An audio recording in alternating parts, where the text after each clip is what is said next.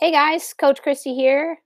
Just had some more thoughts on my horsemanship rattling around in my brain and getting ready to take Saturi to the vet this afternoon. And before I did that, I thought I might take a few minutes here and create a podcast that helps me process some of that. Um, you see a lot in the media these days with media and social media and that sort of thing with the kindness movement, to choose to be kind or always be kind. And in theory, it seems like a good plan. And I believe in kindness very much. I'm all on board for approaching all situations from a position of empathy and compassion and kindness. But what I think we might need to consider is that different types of people define kind in different ways. What is kind to me might be upsetting to someone else, and vice versa. So, when you say be kind, it's important to recognize that that might look very different to lots of different people. And what you would want from someone in a relationship or in any kind of interaction might not be what they would want. So, for an example, is I hate it when someone has feedback for me, regardless of our relationship, whether it's professional or personal. Um, I despise it when someone tries to give me feedback in a mothering kind of way. And I know that's going to sound crazy, right? A lot of people appreciate a mothering kind of perspective when it comes to trying to support someone. I despise it.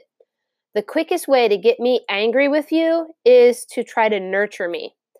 And I'm sure that has a great deal to do with my innate personality. And I know for sure it has a lot to do with um, the dynamics of my childhood.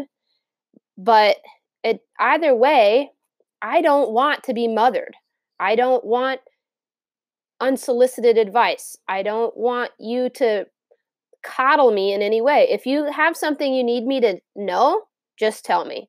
That doesn't mean I'm going to like what you have to say, but I'm going to be a lot more receptive to that feedback than if you try to convince me that somehow you're looking out for me. Because here's how that gets interpreted in my mind. If you think you need to look out for me, then in my mind, that gets twisted into you don't think I can handle my own shit. And that, frankly, pisses me off, right? As a left brain type person, primarily, I have plenty of right brain tendencies, but as a left brain person, I value independence and an ability to figure my own shit out highly. It's really high up on my list of priorities. I, it is something that I'm working on. I know that it would be better for me to learn how to accept help and that I could probably accelerate, not probably, I could definitely accelerate my um, results in any given area, professional, personal, horses, humans, it doesn't really matter, if I was more willing to accept help. But for right now, I have not developed that skill. My innate characteristic is just let me figure it out myself. So, anytime you might try to give me advice, if I haven't asked you for it, I feel assaulted. So, to you, your mind, I'm sure, when I've had a chance to override and overcome my lymphatic system, I'm sure that from your perspective or from someone's perspective that reaches out to help me, they think they're being helpful. They do so from a desire to help perspective. But if I'm not ready to receive it, it's not helpful at all. And I have the same with other folks. I know that my communication style is a bit too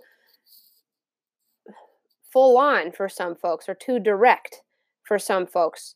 And I try really hard, especially if you're one of my students. If you're studying Pirelli and you're asking me for horsemanship advice, I do try to keep a good balance between being supportive, right? And telling you all the things that you're doing right, because I know that that's an important part of teaching and learning. And if you come across as the kind of person who needs me to be a bit more gentle and less direct with my feedback, I'm more than happy to try to flex my communication style for you. But please understand that just because I do that for you, that doesn't mean that's what I want you to do with me. So, this whole kindness movement, I think, is beautiful. But what I think we need to add to that is everyone thinks they're the good guy, right? If the all of this divisiveness that is happening in our country, which isn't really anything new, it has new labels and a new context that these last couple of years. But it's really not all that new. If you study history, you'll see the same kind of divisiveness over and over again.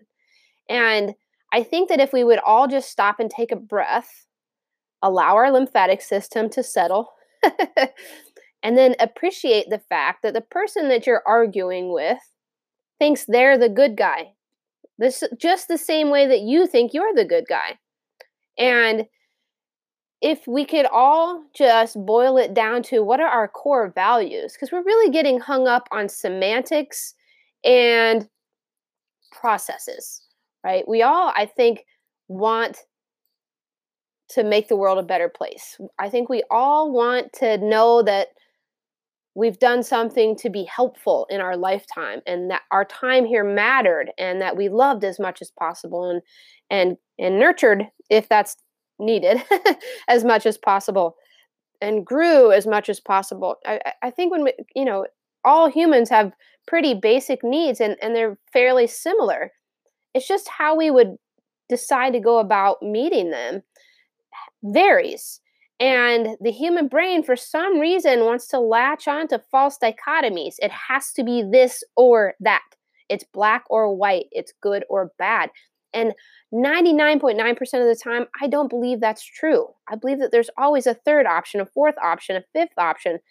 There is so much that we could do if we could just stop arguing with each other and pay attention to the fact that we're actually at the base coming from the same place, coming from a place of love, coming from a place of a desire to do good.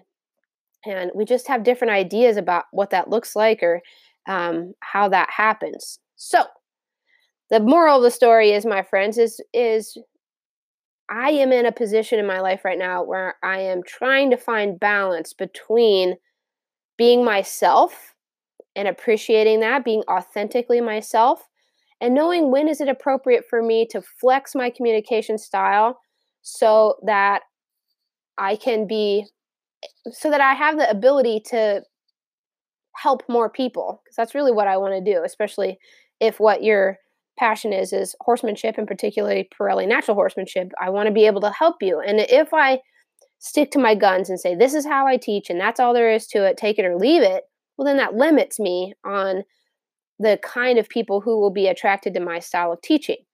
But at the same time, if I'm not paying close attention to when am I deliberately flexing my body language and the words I choose and things like that for the sake of helping someone, and when is it appropriate for me to just, let the F-bomb fly, then I lose myself in the process.